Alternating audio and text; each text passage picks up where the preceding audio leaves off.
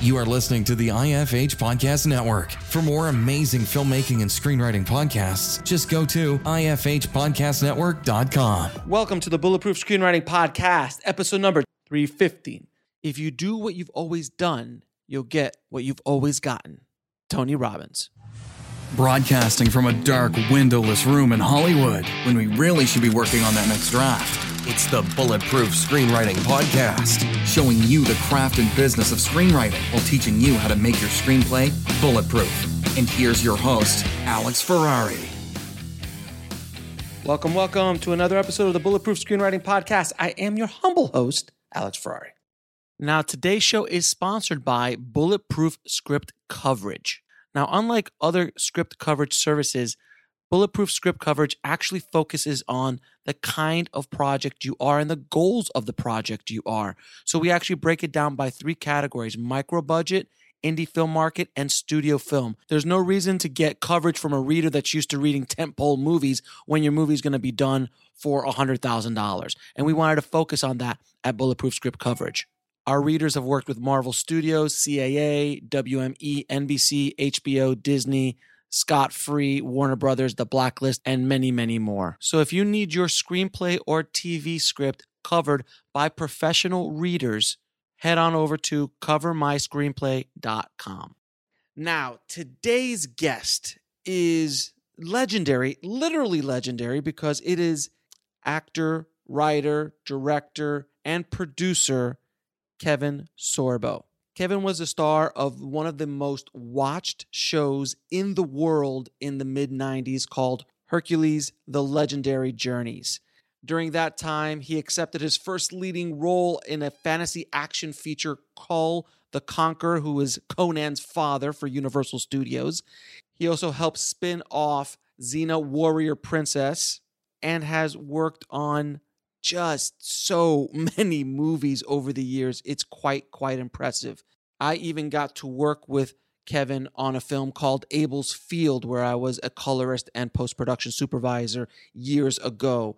In this conversation, we talk about what he looks for as an actor in independent films, because he is one of the most sought-after indie film actors out there, what it was like to be one of the biggest stars in the world during his Hercules and Andromeda series days, and a very interesting look inside the vicious world that is Hollywood.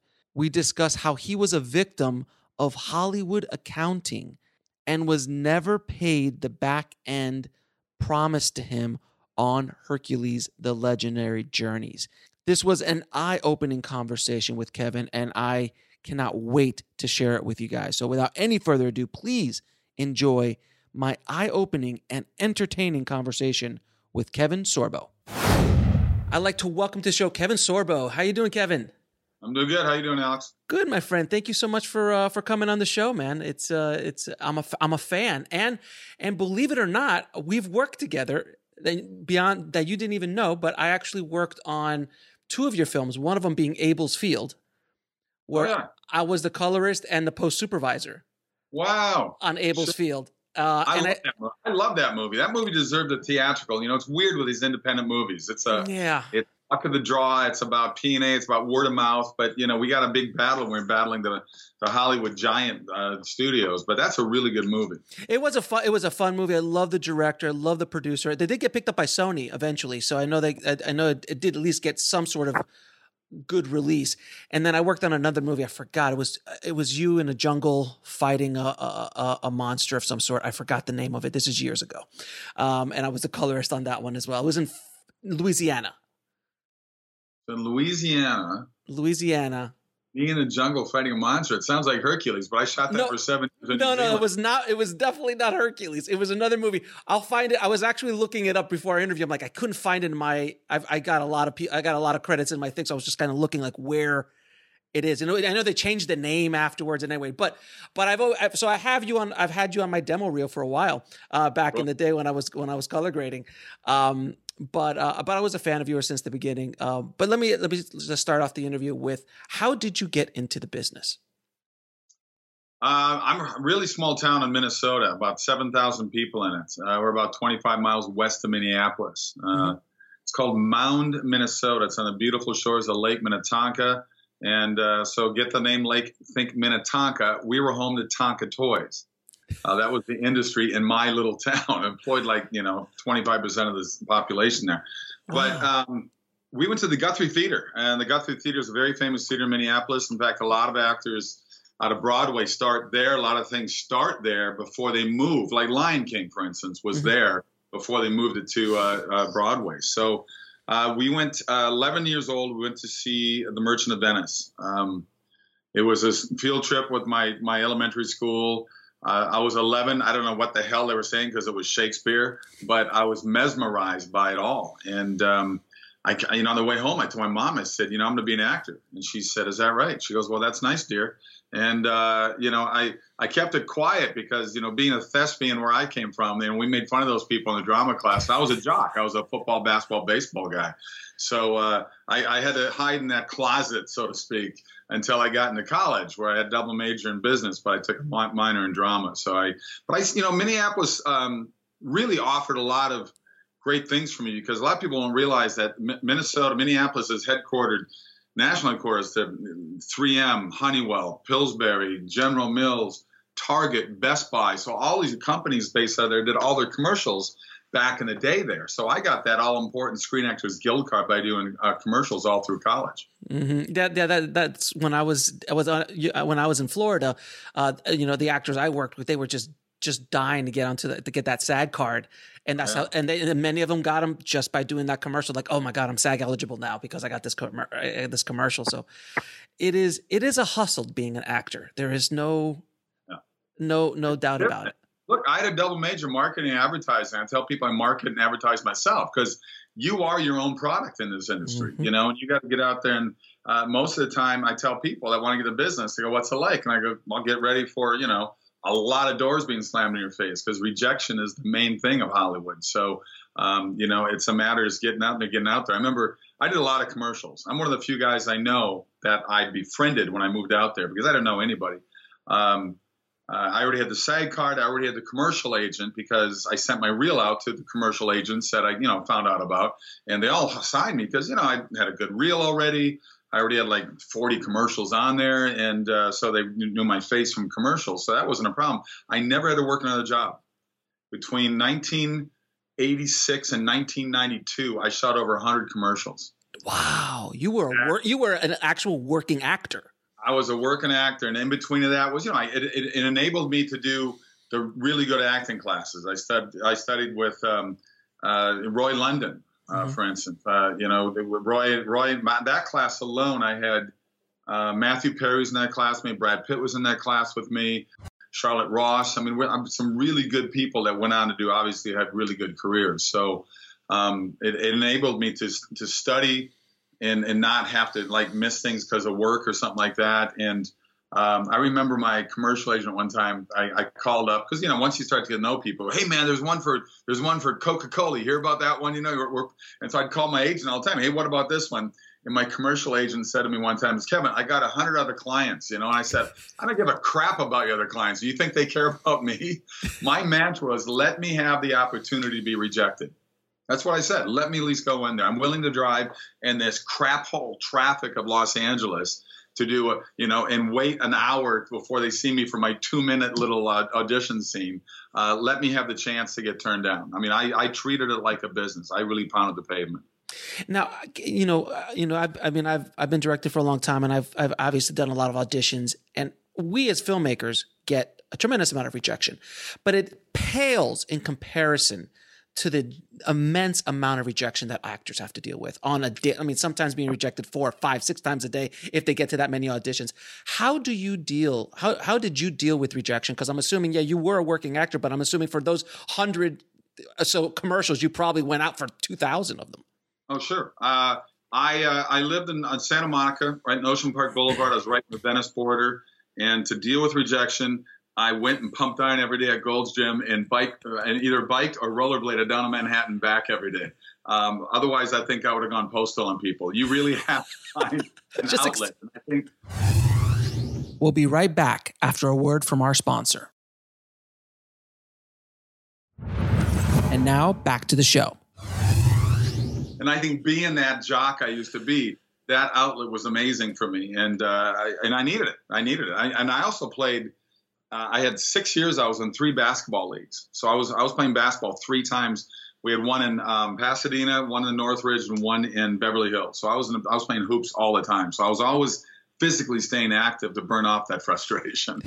Because it's absolutely frustrating to say the least. Look, I got down the last 2 guys for Lois and Clark. It was Dean Cain and myself. Dean's a very dear friend of mine. He's a great guy. And we both did our auditions, our screen test with Terry Hatcher, who already had the role. And that night, my manager called. She got the role, Kevin. That was when Lorimar Studios used to be in Warner Brothers there. They're gone now. But I think Les Moonves was the president there before he moved to CBS. Right. So they called me. You got the role. I got excited. We went and partied. And then the next day, they said, yeah, they changed their mind. They're going Dean Cain. And I was like, kidding me. So the absolute highs of acting, lows. It's a very frustrating business. But ultimately, 3 months later, I did book the role of Hercules. And as I love to tell Dean, my show went for 7 seasons down in New Zealand, around the world, 176 countries, became the most watched TV show in the world. And you got canned after 3 seasons. So I'm okay with it. It all worked out for everybody. It worked out for me. Dean's a great guy. We've done a couple movies together, and we got another one we want to do together next year. We're trying to raise money for right now. Now, what is the one thing you wish you would have known when you started in the business? I wasn't surprised how political it is. I wasn't surprised how crazy it is, because I knew enough about it. And even just in the commercial world, in a smaller place like Minneapolis, St. Paul, which really isn't that small. It's pretty big around there too. But I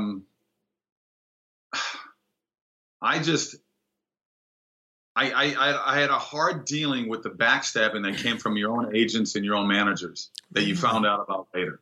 I remember one time I was in talking to my commercial agent, and a good buddy of mine and I just finished golfing. And I stopped by and say, hey, what's going on, blah, blah, blah. And right next to me, I heard the booker from my buddy say, oh, Court's out of town right now, but I got a much better person for the role anyway. And I stood up and I said, I just got off the golf course with Court. I busted him. And I told, and this happens all the time. It's amazing to me. And also, when you sign, I got very lucky. I had 2 series, Hercules and Andromeda. So I had 12 straight years of 2 series. I had the lead in them.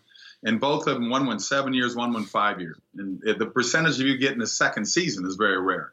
So, but the amazing thing is how corrupt the industry is, because you've heard it before, the creative accounting. They admit to it. A back-end deal on your series or movie means you're going to take it in the back end. That's really what it comes down to. That's great. That's actually a really great term. I spent 9 years in my lawsuit for my back end on Hercules with Andromeda, and ultimately ended up getting thrown out. And I find out that the judge behind it all was in the back pocket of the studio already the whole time. And my man, I had really big entertainment lawyers, big ones that handled like the big name actors out there. And they said to me, well, I said, why can't they just be honest? And he said, well, it's the price of doing business. Really? The price of doing business is try to screw you over. When Titanic was the first movie to make $1 billion back in 1997? Yeah. Arnold Schwarzenegger gets up in front of an audience of 2 billion people around the world and says, here's a movie even the studio won't be able to hide the profits in. And you got a lot of nervous laughter from those first 10 rows of all the bigwigs that run the whole frickin' world, But it's amazing to me how corrupt the industry is. And it's pretty open about it. Oh, and it's something I've been yelling and screaming up from the top of the lungs, trying to warn filmmakers about, because, and I've seen it, like, working on post for such a long time on films like Abel's Field and things like that. I hear it from the producers. I hear what's going on with distribution and the Hollywood accounting and all of that kind of, I remember I had a conversation with a distributor on a film of mine, and he actually told me, he goes, well, I was asking him, like, why is the check so small, or where is this check coming from? Or like, I got a check, but no reporting. I didn't know what it was from. I'm like, thank you for this little money, but what is it? And he's like, what are you complaining about? You got a check. Most filmmakers don't even get a check. Yeah. So nonchalant about it. It was just like, I'm going to go get a cup of coffee. It was so nonchalant. I was like, oh my God, this is completely entrenched information. if you get into a second season, a third season of a TV series, trust me, they're making money, and they're making big money. And behind closed doors, they will each admit it. I've golfed with these guys, and they sit there and go, yeah, it is kind of what goes on in the business. But he goes, oh, yeah, I made money on that right away. But, certain people get paid and other people don't get paid because you got to play that Hollywood game. And I'm not a very good player at that stupid game. I'm not a big fan of it. I'm not a Hollywood guy. Mm-hmm. But I love being on the set. I love making movies. I love doing TV series. I still get very excited when I'm working. I love doing it, and I'm gonna hopefully, thank God for independent movies. I'm still able to keep our career going. Now, with Hercules, how did you get involved with Hercules? Because if I'm not mistaken, it started off with it was like movies first, right, and then it turned into a series. Yeah, we did 5 2-hour movies for it. When my agent called me on this one, I'm not a small guy. I'm 6'3", and back then I weighed around 225. I'm 210 now because I'm getting older. It's hard to keep the muscle mass on. Still working out every day, though. But when I got the call, I thought, all right, I'm athletic. I played sports. I work out all the time. I lift weights all the time. But I told them, aren't they going to want some, 280-pound, no-neck, bodybuilder type? I said, no. What they're looking for is a guy that looks like he's an NFL quarterback or maybe a decathlon guy. And I said, okay, that's interesting. So I read the sides. I went in and read for it at Universal. About a week and a half later, they called me back in again. Another week and a half later, they called me back in again. Another week. They called me in 7 times over like 2.5 months.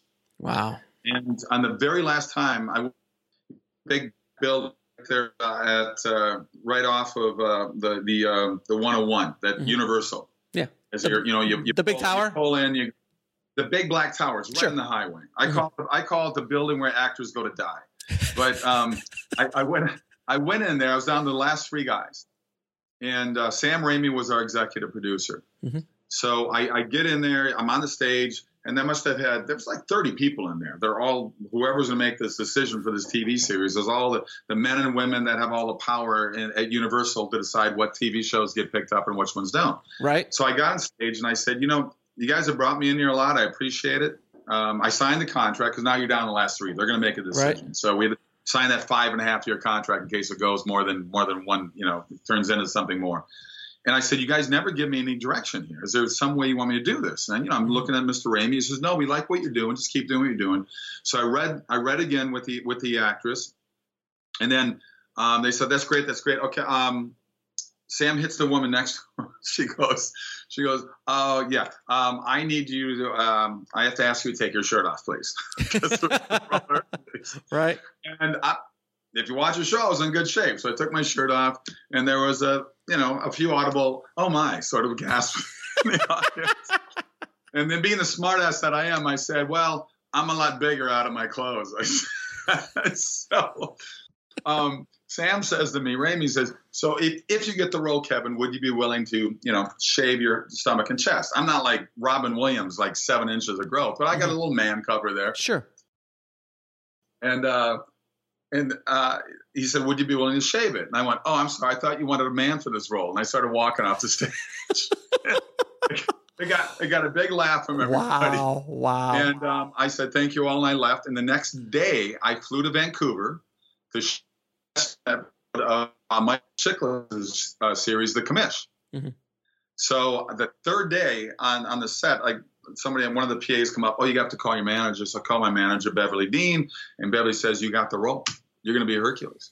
You're going to do 5 2-hour movies. You're going down to New Zealand and blah, blah, blah. She was all excited. I walked back on the set and I looked at Chickless and I said, I don't want any crap from you. I'm half God now.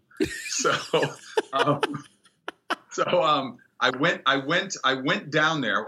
Actually, for the next 2 months, I pumped a little harder, put another 5 pounds of muscle on, and I trained with Douglas Wong. Douglas Wong was one of Bruce Lee's original students. Oh, yes. And we went 6 days. Oh, great guy. We went.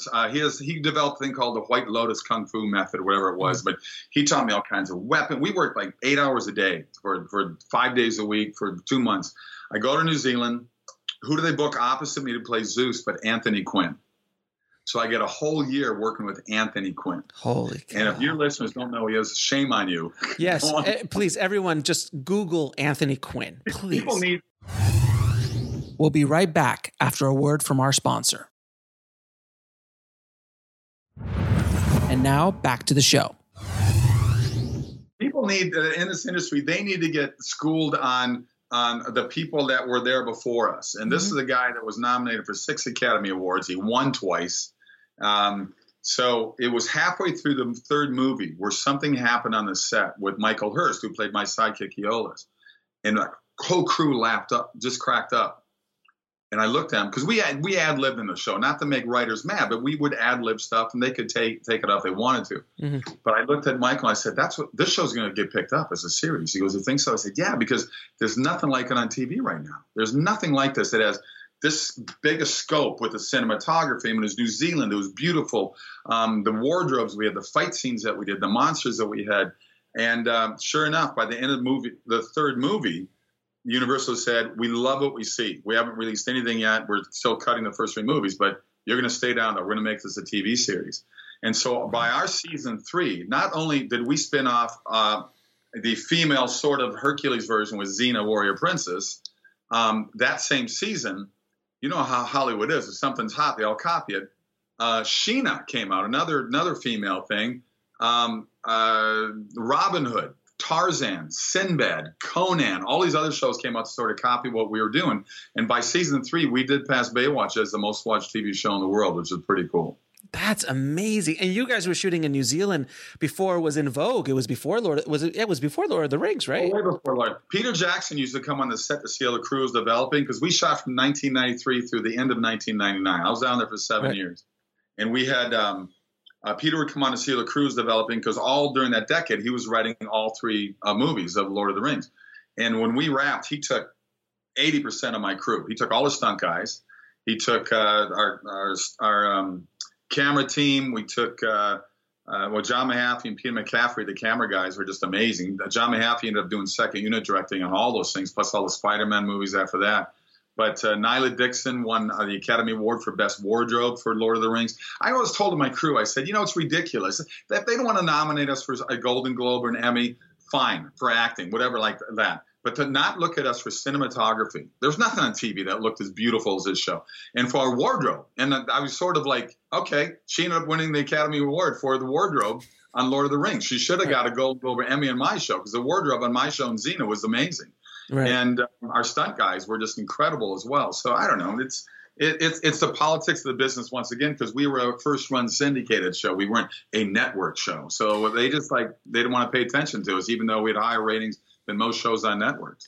And it was funny, because I really never heard of, and maybe you can tell me if this happened before, but a studio doing a 5-movie deal first, then roll it into a series. Has that been done before? Well, here's why that happened. It's called the Action Pack Wheel, where they had 4 other shows doing movies. We were the only ones that did 5 movies because they loved what the show looked like. The other ones did 4. You had Tech Wars that Shatner was producing. You had Midnight Run, where they took that movie that Charles Grodin and De Niro did, which is such a great movie. It is. They had BJ and the Bear, and they had Vanishing Sun, this karate thing. Okay, so we were the only one that. It was funny because Sid Sheinberg was the president of Universal at the time, and I remember it was around season 3, and I was back home at the Universal Christmas party, and he comes up to me and says, I got to be honest with you, when they came up with these action wheel, we just figured Hercules would be the first to go, and you're the only one that's still around. So it shows you how much they don't know. It's just like throwing spaghetti against the bloody wall and see what sticks. But it's funny how. What I was going to say is, back in the 70s, they had McMillan and Wife and McCloud, and they had all these 2-hour rotating shows that would go on every Wednesday night. And I think that's what they're trying to copy again with this Action Pack, but it just didn't take off. I don't know what happened to Tech Wars and why that didn't work, but we were the only ones that ended up surviving, which is great. I mean, to be fair, on paper, it does not sound like if you would sell, we're going to do Tech Wars, we're going to do Hercules. Hercules is one of those stories that has just obviously been beaten to death forever because it's one of the older stories around. But yet you couldn't quantify the magic of the chemistry of what you did and what the writers did, what the directing team did, production team, everything. It's just that whole soup is not on the paper. Yeah, well, I think a lot of us do what Sam Raimi's brand now too. They love the quirky humor and breaking the fourth wall like Gilligan's Island or something. every time I even turned my head, they put a big sound effect on, in the fight scenes. I love doing the fight scenes. We did 3 every episode basically. And Peter Bell, our stunt choreographer, would let me work with, we would sit there and we shot like 8 to 10 day episodes. So I was down in New Zealand 10 months a year. That was home for me for 7 years. So when we were not shooting a fight scene that day, we'd still be rehearsing. I'd go in and block a scene, then I'd go, 50 meters away with the stunt guys to rehearse what the next, fight scene is going to be. And we always try to put in funny stuff. Like if I would throw a guy 100 meters and he lands, they put a wire rig on him, he lands in a cow pie in a pasture somewhere. And then I kick a sword out of one guy's hand and flies through the air. We always make sure as that flies through the air, make sure that guy's getting back up and that sword hits him in the back of the head and knocks him back in the cow pie. The whole thing, in a bar fight, I throw a guy out the bar, through the wall, and it's the cut-out body of his, right. The hole in the wall is his cut-out body. And fans love that stuff. And it was corny, it was cheesy, but it was done that way on purpose because we knew with a show like this, we want people to laugh with us and not laugh at us. It worked. Yeah, you had to do a little tongue in cheek. If you would have done it dead serious, I think it probably would have not. I said tongue firmly planted in cheek when I talked about it. So. And to go back to what you were saying earlier, you had to actually fight for back end participation on all that stuff for Hercules. Believe it or not, after 7 years, they were going to do seasons 8, 9, and 10. Right. I got approached by Majel Roddenberry, Gene Roddenberry's widow, to do the first show ever created by Gene Roddenberry after the original Star Trek series back in 1969. Mm-hmm. It wasn't Star Trek, it wasn't Enterprise, it wasn't the Next Generation. It was actually Andromeda. And my captain, Captain Dylan Hunt, was the first captain ever created for Captain Kirk. So she came to me and said, boom. They gave me a 2-year guarantee, 44 episode pay or play. If the show didn't even go, they're going to pay me for 44 episodes. Holy cow. At the salary that I was being offered for season 8 on Hercules per episode. It was a mafia deal, too good to turn down. Yeah. And I'm a Star Trek fan to begin with. Sure. And Universal wasn't that mad about it because they own the Sci-Fi Channel anyway. So I was still part of that family. But because I didn't sign 8, 9, and 10, I think it was like a screw you to me. And it's amazing what they will do to juggle the books. They said, oh, we lost so much money on the show. Like, what do you mean you lost money? I knew they were making money. By season 2, season 3, they're making big money. But they can say whatever they want. And if they own the court systems, it's amazing to me how corrupt the system is. And everybody knows it. Everybody knows it. I know guys that did other series that didn't get paid on their back end either. I knew James Garner. I used to golf with the late James Garner. Yeah. And I was a big fan of Rockford Files. Yeah. He had to fight 13 years for his back end deal. 13 years. They go, we didn't make any money in Rockford Files. It's unbelievable what these guys do. And they say, it's just part of doing business. Well, no, it's not. Just be honest. But there's no honesty and integrity. It's gone, and it's sad that in a battle. So I never got paid my back end. Oh my God, that's insane. They had Sam Raimi and Rob Tappert's contracts down there during the negotiations, during the moderation. Mine's next to theirs. My lawyer says their definitions are identical when you paid those guys. One lawyer from that studio said, well, all depends how you want to define the word definition. And that's when I said to the moderator, we better go to different rooms right now because I'm about to go across this table and probably do something that's going to hurt this guy. So wow. It's amazing what they'll do. So, and I'm a Midwest guy. To me, a handshake's as good as a contract. But, sure. You'll see how thick the contracts are in Hollywood with all the double talk and, it's like Washington, D.C., right? They had a 5,000 page bill the other day, and they said you got 6 hours to read it. Yeah, they do that constantly, all the time. They do stuff like that. It's so then, but if you would have played ball and gotten 7, 8, and 9 signed, that might have been different for you. Is what they're saying? Who knows? No one knows. I don't think it would have been a difference. I know guys that didn't get paid in their back ends. Other shows, I won't name them, but they came back and said, "Hey, we want to do a movie out of this," and they said, "Forget it." And then they got paid their back end all of a sudden to do the movie. So basically, if they want something from you, you can give them more money somewhere else. Generally, they'll play ball. Like the Rockford File thing is insane. We'll be right back after a word from our sponsor. And now back to the show. That's insane. Rockford Five was a huge, I mean, what, the 13 seasons? 13 seasons. I don't know in 13 seasons, but he took him 13 years to fight it. Oh, yeah. I think they got 7 years out of it or 8 years out of it. I'm sorry. Yeah, exactly. But still. 13 years before he got paid. And he did finally get paid. He finally got paid.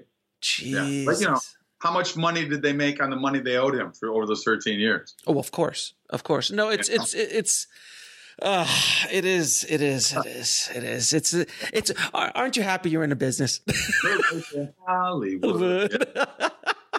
It's amazing. It's not the city of angels. It's a city of broken dreams. But no question. It's a business that I think you'll agree, doesn't matter what side of the cam you're on. Yeah. It's a business you want to be involved in.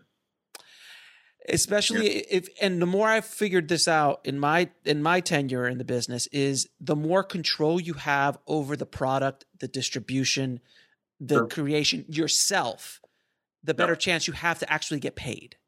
Well, that's why I'm doing my own stuff now, So, but I mean, I don't think anybody gets in the business and say like an actor. Well, I didn't really want to be an actor; it just sort of happened. Okay, right. It's like these supermodels that say, "I never really want to be a model." Yeah, you were just a hot babe that everybody was gawking at all the time. But I don't know. Somebody took my picture and paid me $10,000 an hour. So I'm like, why not?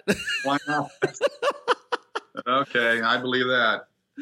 Now, can you explain something? Because, I mean, obviously Hercules and Andromeda, you have fans. You have really passionate sci-fi fans. And can you explain to people what it's like to actually be at Comic-Con and to meet your fans? Because I've been on both sides of the table. I've been getting the autograph and I've also given the autograph. And it is a really interesting experience. Can you and I can only imagine what it's like for someone like you. So can you explain that to people? It makes a difference if the show is current as well. I still do Comic-Cons. I still get invited to a lot of them. I mean, this year sucked. Of course, I pick out about 8 a year, even though I probably get invited worldwide to maybe 30. Mm-hmm. So I pick up, okay, I've never been there. I want to do that one again. That was good. But Hercules and Andromeda are still out there, and there's still fans out there with it. But when it's current, it's more rabid. It's more insane because I'm there as Hercules. I come back for my 2 months, then I'm back home in the States before I head back down for the next season. And so I still got the long hair. I still got the look. And you sit across a table and people they're nervous. They're shaking. Yeah. They're shaking. They're scared. I've had a couple women faint at the table. Wow. It's crazy. But now, because it's like those people now are in their 30s. They're the age I was when I filmed it during my 7 years of my 30s. And now they got kids. So they're showing it to their kids. And there's more. It's just kind of a nostalgic thing for them now to see me and meet with me. But their kids are the ones with so open eyes. But I love doing them. I have a blast doing them. I'm a golf nut. So I'll golf every con I go to. I find a course, so I'll let me tee off at 7 in the morning. I golf fast. I'll do 18 holes in less than 2 hours. Mm-hmm. And I go to the con and hang out, and we go to dinner with some of the other actors. Like going to dinner with Shatner is just a hoot, man. The fans will come up to me during dinner, and I'm cool about it. Shatner's like, he won't take any of them, man. He's just he goes, I'm eating, okay? You want to talk to me? Come to the con tomorrow or something, And I sort of get that too, because I've been sleeping on an airplane. I've had people wake me up.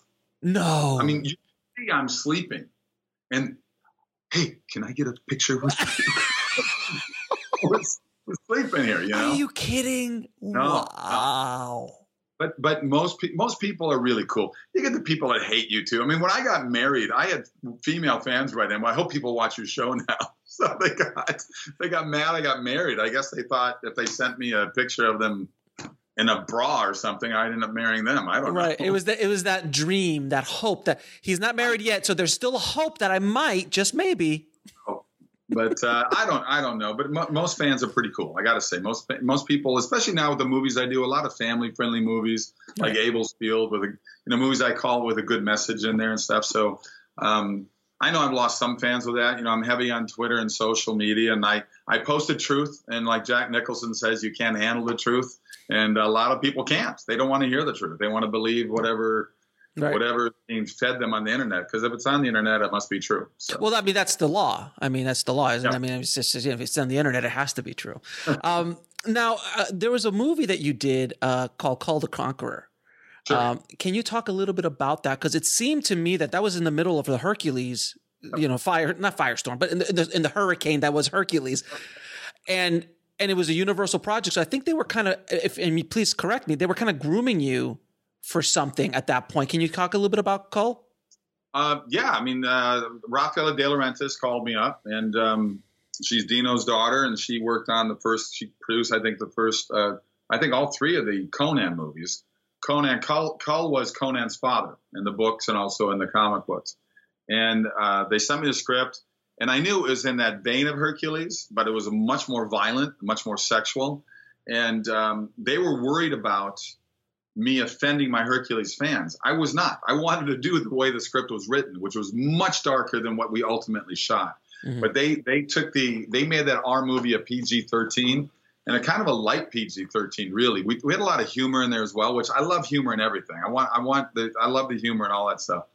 But they were kind of grooming me to sort of take over, not really take over Arnold, but do the next thing, because I had another movie right after that I was supposed to start filming as well, but that fell apart because of an illness that I suffered. And but it was a bummer that I wasn't able to continue with it. But Cull was fun. It did okay. They opened on Labor Day weekend, which is just stupid. And I knew it was stupid. I told my manager, I said, we got to fight this. This is dumb. I mean, I know what the numbers are. People have gone to movies all summer long. And now Labor Day weekend most schools have been open for a week or two, and people are done going to movies. And I said, this is a Thanksgiving movie. Please wait. And Universal wouldn't listen. And so the movie did okay. It's done very well in reruns, in DVD sales, and because every time I go to autograph shows, Comic-Con shows, I get at least 30 or 40 people that come up to have me autograph the DVD. So I know it's out there and people like it. And it's funny you just mention it, because I was at the gym just yesterday with my son here, and there's two people that came up and they brought that up. What cracks me up is I did the last season of the OC, and I'll meet these women, they're college girls. Oh, I loved you on the OC. So I got 250 episodes between Hercules and Andromeda. They know nothing about that, but they know those 8 episodes on the OC. It must be. I mean, as an actor with such a fan base, and you've done so much in your career. I mean, can you just? We talked a little bit about it earlier, but for people to understand what it's like to kind of walk in your shoes, like when you walk out in public, you do get recognized, and because Hercules was, like you said, one of the biggest shows in the world, and I'm assuming this is worldwide. I'm sure you probably have stories that you were somewhere in Europe one day and people just walk up to you like Hercules, and or they go Hercules, Eddie Murphy. Yes. Exactly. But what is that like? Because I'm never going to have that experience. So I'm just curious if you could share a little bit of that. People, like I said, people are really nice about it. Last year, I had 3 Comic-Cons in a row in Europe, one weekend after the other. I looked at my wife and I said, I got three teenage kids, 2 boys and a girl. And I said, let's take the kids. Let's go spend a month in Europe. Thank God it wasn't this year, because it all would have been canceled. Right. So it was a year and a half ago already. So I had one in Vienna, one in Munich, and one up in Brussels. And so amazing. When I graduated college, I went to Europe to spend 3 months. I ended up living in Europe for 3.5 years. So before I moved to LA, I stayed in Europe. I was with an agent in Milan, agent up in Munich, in Zurich, in Hamburg, London. So I shot a bunch of commercials when I was in Europe as well. So I loved being there. It made me grow up. As this 22-year-old kid, it made me grow up, and really, I'm in a different country, different language, different culture, and it was really good for me to do it. It's a different world over there now, but it was great back then. So to take the kids back there was amazing, and to go back and walk through the old. I lived in Munich for like a year and a half. To walk back my old neighborhood and go out wherever we went out. It was like, oh my gosh, it's Hercules or Andromeda. It was all of that in every city we went to outside of the Comic-Con. Of course, the Comic-Con brings in those crowds, but just walking the streets, it happens every day. Of course, now I get to wear a mask when I'm walking around, but you have to hide yourself, and we can breathe our own, carbon monoxide, which is great. Yes. But we'll be right back after a word from our sponsor. And now back to the show. But it happens every day through airports and hotels. But what's interesting now, most of the time, it's about my family-friendly movies, like What If, God's Not Dead, Let There Be Light, Abel's Field. It's those kind of movies that people stop me now more than anything else, which is pretty amazing. That's awesome, man. That's really awesome. Now, when you're working with a director, what do you look for in a director when you're working with one? I want him to let me do whatever the hell I want. That's what I know all. Stop it. Just let me do me. It's I love the blocking process. I do love blocking. I don't want to go out there and I like to rehearse with the actors off. When you guys are setting up lights. Some actors want to do it. Some don't. They want to be more spontaneous with it or something like that. It's fine. Everybody's got their sort of little approach at things. But I want the words to be secondary, right? I want to be in there. I want to be the Meisner technique. I'm working off you. You're working off me. But like I said earlier, if there's any chance for humor in there, I want to throw in humor. So I talk to the writers all the time. On Hercules, we were always 3 scripts ahead. So in between setups too, I'd be on the set phone calling back to LA because the writers were in LA. They weren't with us there.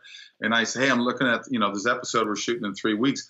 I don't get this, or I love this part here. Can we expand on that? So I'm always open to work with the writers. I'm always open to work with the directors.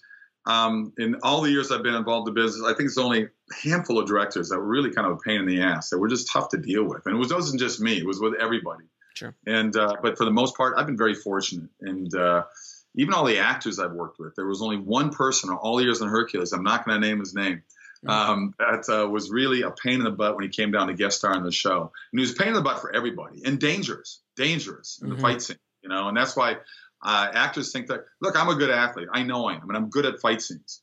And all the fight scenes I did in Hercules, which would be, I don't know, hundreds and hundreds of them, I only hit one stunt guy, physically hurt him. And it was because he went past his mark when I throw an elbow behind me, because I'm throwing an elbow without looking as I'm fighting guys up here. Sure. And he went 2 feet past his mark, and I busted his nose. I mean, it was blood. His eyes were, blood. And I'm going, Cliff, I'm sorry. He goes, it's my fault, man. It's my fault. He's walking away from me.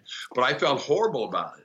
And I know, I've heard stories of Steven Seagal hurting guys all the time on the set. Right. And I said, no, do that.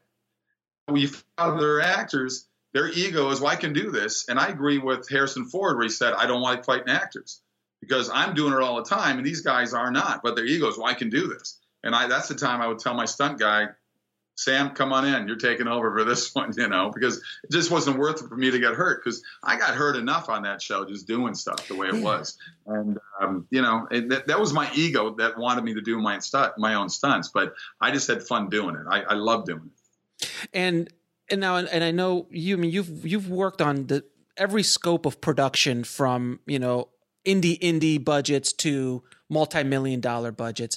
How do you deal as an actor with difficult production environments?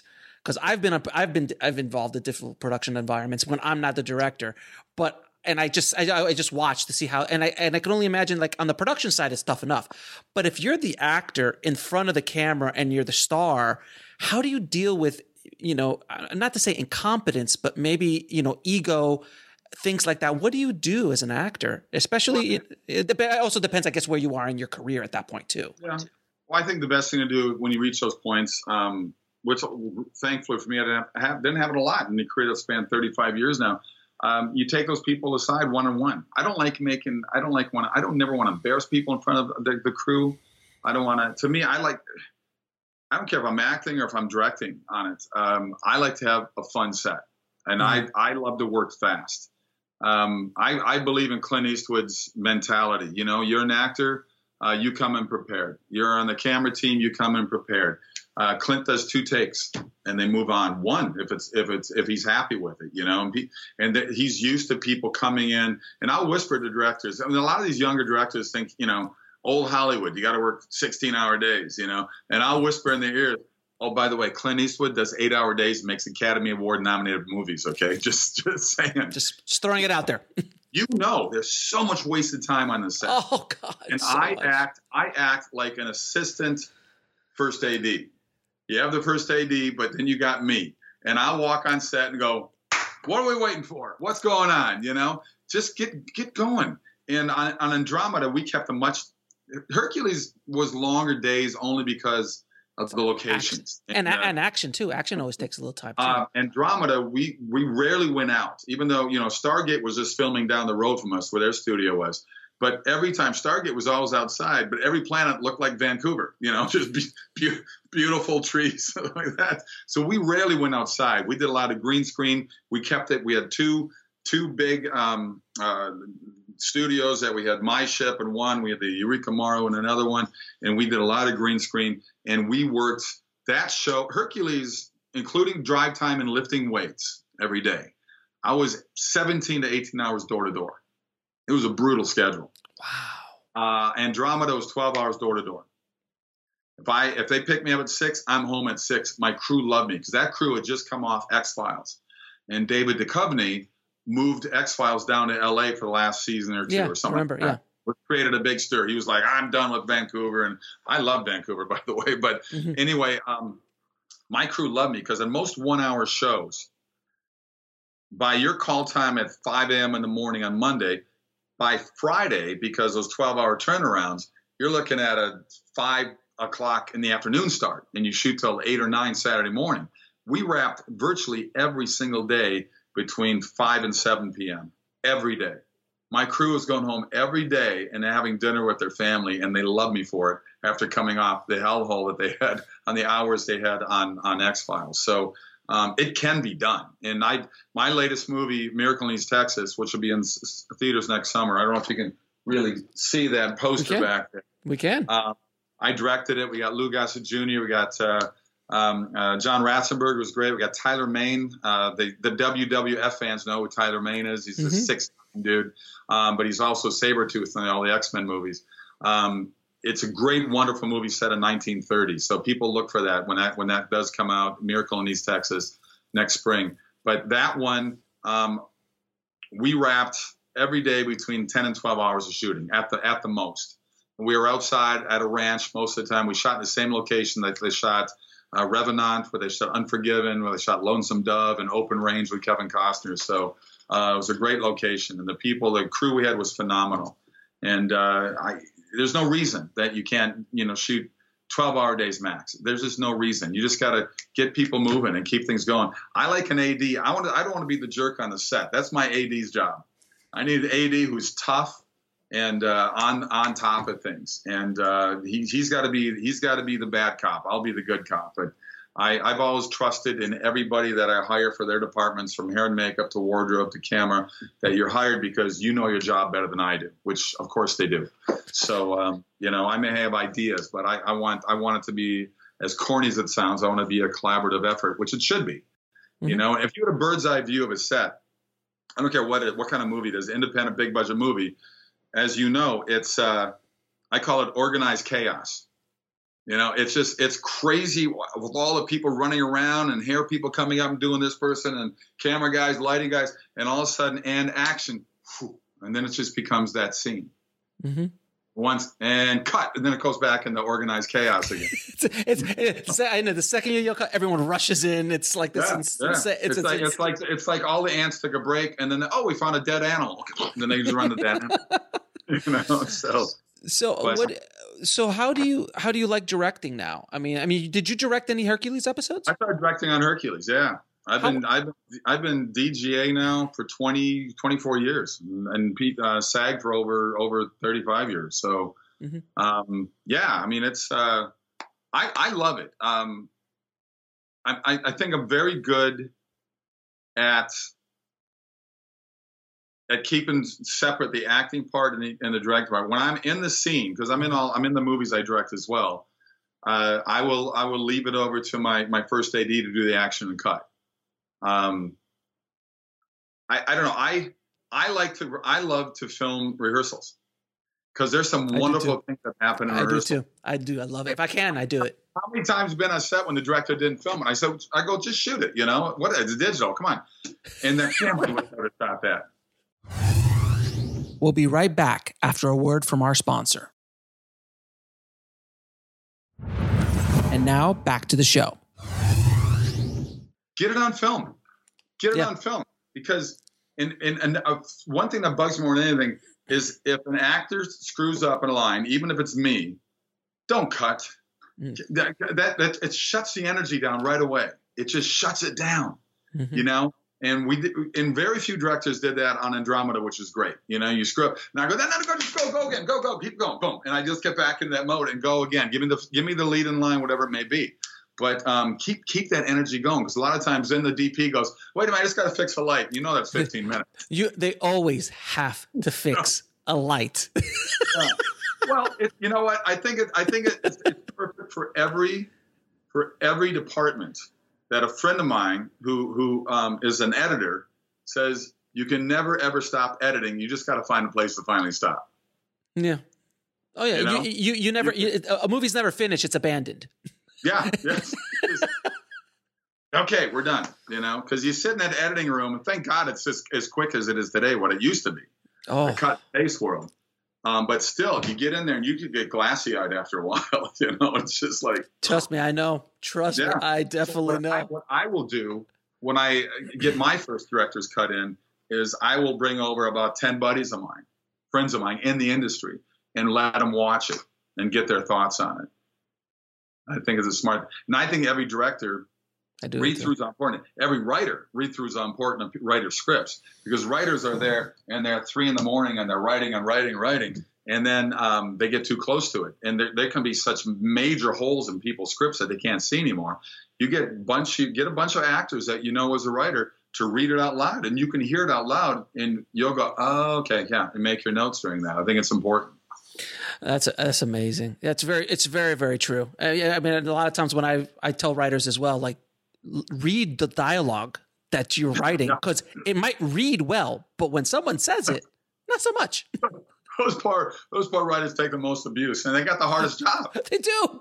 The hardest job. You know, how do you find a great script? I mean, I've been on the set many times, and I've been guilty of it too, where the actor goes, "Who wrote this crap?" I feel so bad for writers, you know, and actors take enough abuse the way it is, but. Yeah, it's a tough job. I wrote one episode of Hercules, and we shot it, but I'll never do it again. It's way too much work for me. And by the way, I mean, you've done so many projects. How do you pick projects? Because I'm assuming you're getting bombarded with opportunities all the time. You know, it's funny on LinkedIn, kevinsorbo.net, where people can go get a hold of me as well. Mm-hmm. I get 10, 15 scripts a week sent to me. Right. I got to type the same thing over again. I'm only looking for funded projects right now, because I've whittled down hundreds down to about 20 that I want to do. And it was 25, but I've done 5 of those so far. The hardest thing is finding funding, of course. It's so frustrating to find money for independent movies. And independent movies are fine with Avengers, fine with Pirates of the Caribbean, fine with these, all these action movies that cost $300 million, and they'll spend $100 million promoting it. So they're on their trailers on every football and basketball game and every whatever. I'm doing movies that are $3-4 million. People think that's a lot of money. That's like the catering budget on Pirates of the Caribbean. I mean, seriously. It is. And I do movies that aren't filled with violence and hate and anger, because that seems the only thing coming out of Hollywood right now. These movies that have such a negative viewpoint, and everything's got to be weird and just offbeat. And I like to do movies that people can go to and go, like a Blind Side movie or Green Book, which was an awesome movie. Well, Soul Surfer. Yeah, Soul Surfer. Movies that have a positive message. Movies that characters. I can never be Hercules in real life. You'll never be Iron Man, okay? But we can be the characters that we see on screen. What made me fall in love with acting was my mom. I'd sit with her when I was a kid, watching Cary Grant and Katharine Hepburn and Spencer Tracy and all these wonderful actors that are in that golden age. And I love these movies. And with the humor and the whatever that was in there, I just said, that's. I see actors that had never seen Casablanca, these young kids. You've never seen Casablanca? You've never seen, Lawrence of Arabia, all these great these movies that were just mad, 10 Commandments. I mean, there's so many massive movies out there. And people that get in this business, I think, need to get more educated on the history of the business as well. I think it's just as important. I mean, I was doing a color session years ago with one of the hottest music video directors in the world at the time, and I'm color grading this, and I'm working on this project. I'm like, hey, do you want a little Blade Runner here? And he's like, what's that? And I'm like, wow. I'm like, you're a music video director, and you haven't studied Ridley Scott, probably one of the greatest commercial and visual storytellers of all time. He's like, no. I'm like, I need to stop the session right now. I'm gonna grab my Blu-ray. We're gonna watch the scene. And I was like, are you kidding me? And I was the old fogey in the room, and I was like 30 something. Yeah, it's insane. I just want to touch back really quickly when you're getting all these scripts, because I want to do you a service. So everyone listening, because I know a lot of people are going to try to probably reach out to you because they're all filmmakers and everybody wants to get their projects done. A lot of times when I try to tell people not to do this, they'll reach out to, actors of your stature and with your credibility, your bankability, and they'll go, hey, here's my script. I need a letter of intent to go help find money. Can you explain why that is something? Do you do letters of intent? Is that something? I mean, if I read the script, I give scripts 20 pages. If the 20 pages still hold my interest, then I'll keep reading it. If it doesn't, I'll move on. Mm-hmm. But I'll do a letter of intent only now if it really has my interest, because almost all these movies come in with no money attached to it. Right. And it's frustrating. But if it's a role that really hits me after 20 pages, then I'm interested. I mean, look, I got 3 movies in the can right now. One of them is Miracle in East Texas. They're going to be in theaters next year. Hopefully we get past this COVID ridiculousness that's shutting down the world, ruining people's lives. Mm-hmm. I got a new TV series called The Potwins. It's like a Last Man Standing Tim Allen series. We shot 8 episodes this past July and August in beautiful San Bernardino. And it was Barry Bostwick plays my dad, and it's hilarious. It's very, very funny stuff. We'll see what happens with that. We did 8 episodes. Was that independent? Yeah, it's independent. It's independent, but Netflix is interested and Fox is interested right now. So we'll see what happens with that. But then I've got 4 movies lined up for next year already. One I'm directing as well. We just got funded for that one. We raised like $4.2 million. But I see. It's like every 2 years I'm able to raise this money. I want to be able to do 2 of these movies a year. It's tough out there, guys. And I know people come to me saying, well, I got a nice little independent movie. That's a good, I call them actors movies. I'm going to backtrack just a little bit. When I look for movies now, I want to look for movies that move people. Like you said, like Soul Surfer, mm-hmm. like Blindside, like Green Book, which I thought was amazing. Viggo mm-hmm. Mortensen's incredible. Oh, it's a great book.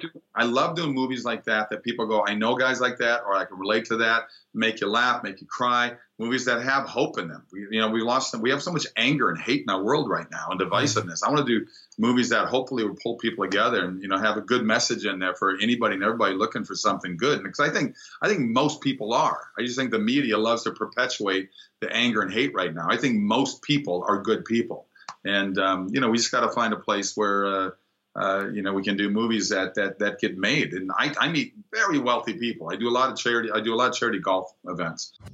I meet very wealthy guys, and they can spend $9 million, promoting some candidate for governor or president that doesn't get elected. And they're going, that $9 million, I could have made 2 or 3 really good movies with that would be out there forever. Because that candidate you were just backing, no one remembers who that is anymore. Right. So it's weird. It's weird where we got to fight for the culture now, I think, more than anything else. And that's kind of the movies I want to do, movies with a positive message. And you also have a book out, right? I have a book that came out called True Strength that came out about 8 years ago. I finally wrote the follow-up called True Faith. True Strength was born out of in season 5 in Hercules. I was having all kinds of problems with my left arm and my shoulder, and my fingers were cold and numb. I couldn't figure what was going on. I came back to do promotional work I was on Letterman, Leno, doing all the talk shows for Call the Conqueror. So I went to see my doctor in Beverly Hills there, and he found a lump way up here. Before they could do a biopsy on it, thank God they didn't, it ended up being an aneurysm that had been spitting blood clots down my arm for months. Well, it opened up, sent hundreds of clots to my arm, and unfortunately 4 clots to my brain. I suffered 4 strokes. Oh, my God, man. So I had another action movie I was going to be doing. I couldn't do it because I couldn't walk anymore. So I had to learn to walk and balance over the next 4 months again. It took me 3 years to fully recover. If you watch the last 2 seasons of Hercules, you can see I lost about 15 pounds of muscle. because I wasn't able to work out the way I was working out before. And I went from a 18-hour door-to-door day to about a 3-hour door-to-door over those 2 years, just slowly building myself back up to about 10 hours a day. But it took me 3 full years to recover from it. And True Strength, people can go to kevinsorbo.net and get an autographed copy. We'll be right back after a word from our sponsor. And now back to the show. It opened a door for me I thought I'd never be doing, which is speaking events. I've had all 12 speaking events here canceled because of COVID. Right. I've done 2 in the last month, fortunately. One back in my home state of Minnesota, and I just did one up in Dallas. I was in Dallas last week. So it's starting to open up again slowly, but it's really about True Strength is sort of a play on words, because in Hercules, I had a lot of stunt guys making me look like a stud, right? So I couldn't beat up those guys in real life. So for me, it's like, you got to find your own true strength, because everybody's got a story. Everybody's going to have a roadblock in their life, no matter what age you're at, that you got to find out, what am I going to do? Am I going to blame God, family, friends, everybody else? The reality is you got to look in the mirror and say, okay, it happened to me. What am I going to do about it now? And you got to find your own way to get back to living a life again, instead of blaming and crying and whining about it. Amen, brother. Amen. And then I'm going to ask you a few questions. I ask all my guests. What advice would you give a filmmaker trying to break into the business today? Go for it. Intern. I mean, don't get paid for it. The heck with it. Get yourself on the set. You know, I tell people all the time, my first acting coach was Bill Traylor at the Loft Studios. They're in LA. His wife, Peggy Furia, died just the year before in a car accident. But he taught me so much in terms of just sticking with it and going for it. But interning is just a way to get yourself on a set. He told me to keep doing the commercials I'm doing. He says, because you're putting in miles. You're getting in front of a camera. Some commercials I talked in, other ones I didn't. I got to be on a beach with a beautiful girl in a bikini selling, orange juice or whatever, But you're on that set and you're doing stuff. I remember an actor in that class kind of made fun of me. You're not a real actor. You're doing commercials. Well, I got a hot date one night. He's my waiter, okay? Because I don't have to wait tables. I got money to be able to go out and have a meal. Do commercials. I'm telling you one thing. Number one, you get your SAG card. Mm-hmm. And number two, you'll make money. The first 2 years on Hercules, I made less money than I did the previous 3 years that I made on commercial residuals. Because I would, at any given time, I could have 15 checks a day coming in. That's whether amazing. It was $10 or $1,000, but I would rip open every check while I'm watching Monday Night Football going, this is awesome, And there's money in there, but there's also a chance for you to do the things you want to do to further your career. And so I tell people, get on a set and intern at any position. Watch what people do. Learn that way. Kevin Costner did that at Raleigh Studios. Mm-hmm. He learned this is what the Carpenters guys are doing. This is what the camera guys are doing. Do you think he's a good director? Yeah, I think he's a damn good director and a damn good actor. Yeah, absolutely. Now, what is the lesson that took you the longest to learn, whether in the film business or in life? I think patience more than anything else. I'm a very impatient person. Me too. What I did learn earlier that's kind of ties in with patience as a positive thing against the negative of patience is failure. I used to caddy at this private country club in Minneapolis. Very wealthy guys. Most of the guys I caddy for between 30 and 70, okay? They're all successful guys, all had money. And I would ask them, here I am, this 18, 19-year-old kid carrying double bags, walking on the fairway. How did you become successsul? They all said, Kevin, I failed. And then I failed again. And then I failed again. And then I kept failing. He said, failure is a positive thing, not a negative thing. You gotta get rid of all the bad stuff, but take the positive stuff and drag that along with you, because that's what I learned getting out to Hollywood with all those doors being slammed in your face. Because as I told you, as an actor, you're too young, you're too old, you're too fat, you're too skinny, you're too whatever. There's always reasons they want to get rid of you.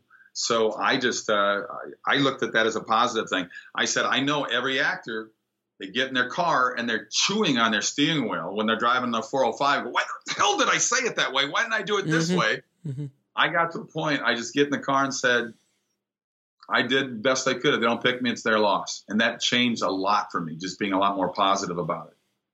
Very cool. And last question, what are 3 of your favorite films of all time? I already named one of them, Casablanca. No question about that one. Yes. Jeremiah Johnson. Great movie. Jeremiah Johnson. It's awesome.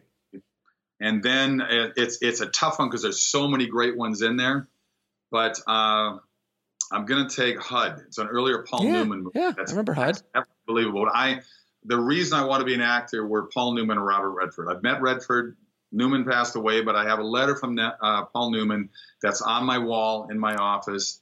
And it was great supportive letter, and how he, was a fan of stuff I've done, and it was just pretty cool. But of course, Butch Cassidy and Sundance Kid and The Sting are pretty darn good too. They're not bad. They're not bad films. They're not bad films. They're not bad at all. Kevin, man, I really appreciate you taking the time to do this in this crazy time that we're in.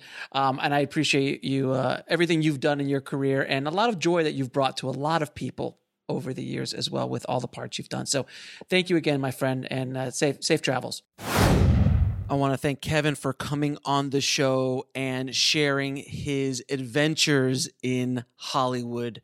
Thank you so much, Kevin. If you want to get links to anything we talked about in this episode, including how to reach out to Kevin on his official site, and check out other things that he is doing, head over to the show notes at indiefilmhustle.com/315. Thank you so much for listening, guys. As always, keep on writing, no matter what. I'll talk to you soon. Thanks for listening to the Bulletproof Screenwriting Podcast at bulletproofscreenwriting.tv.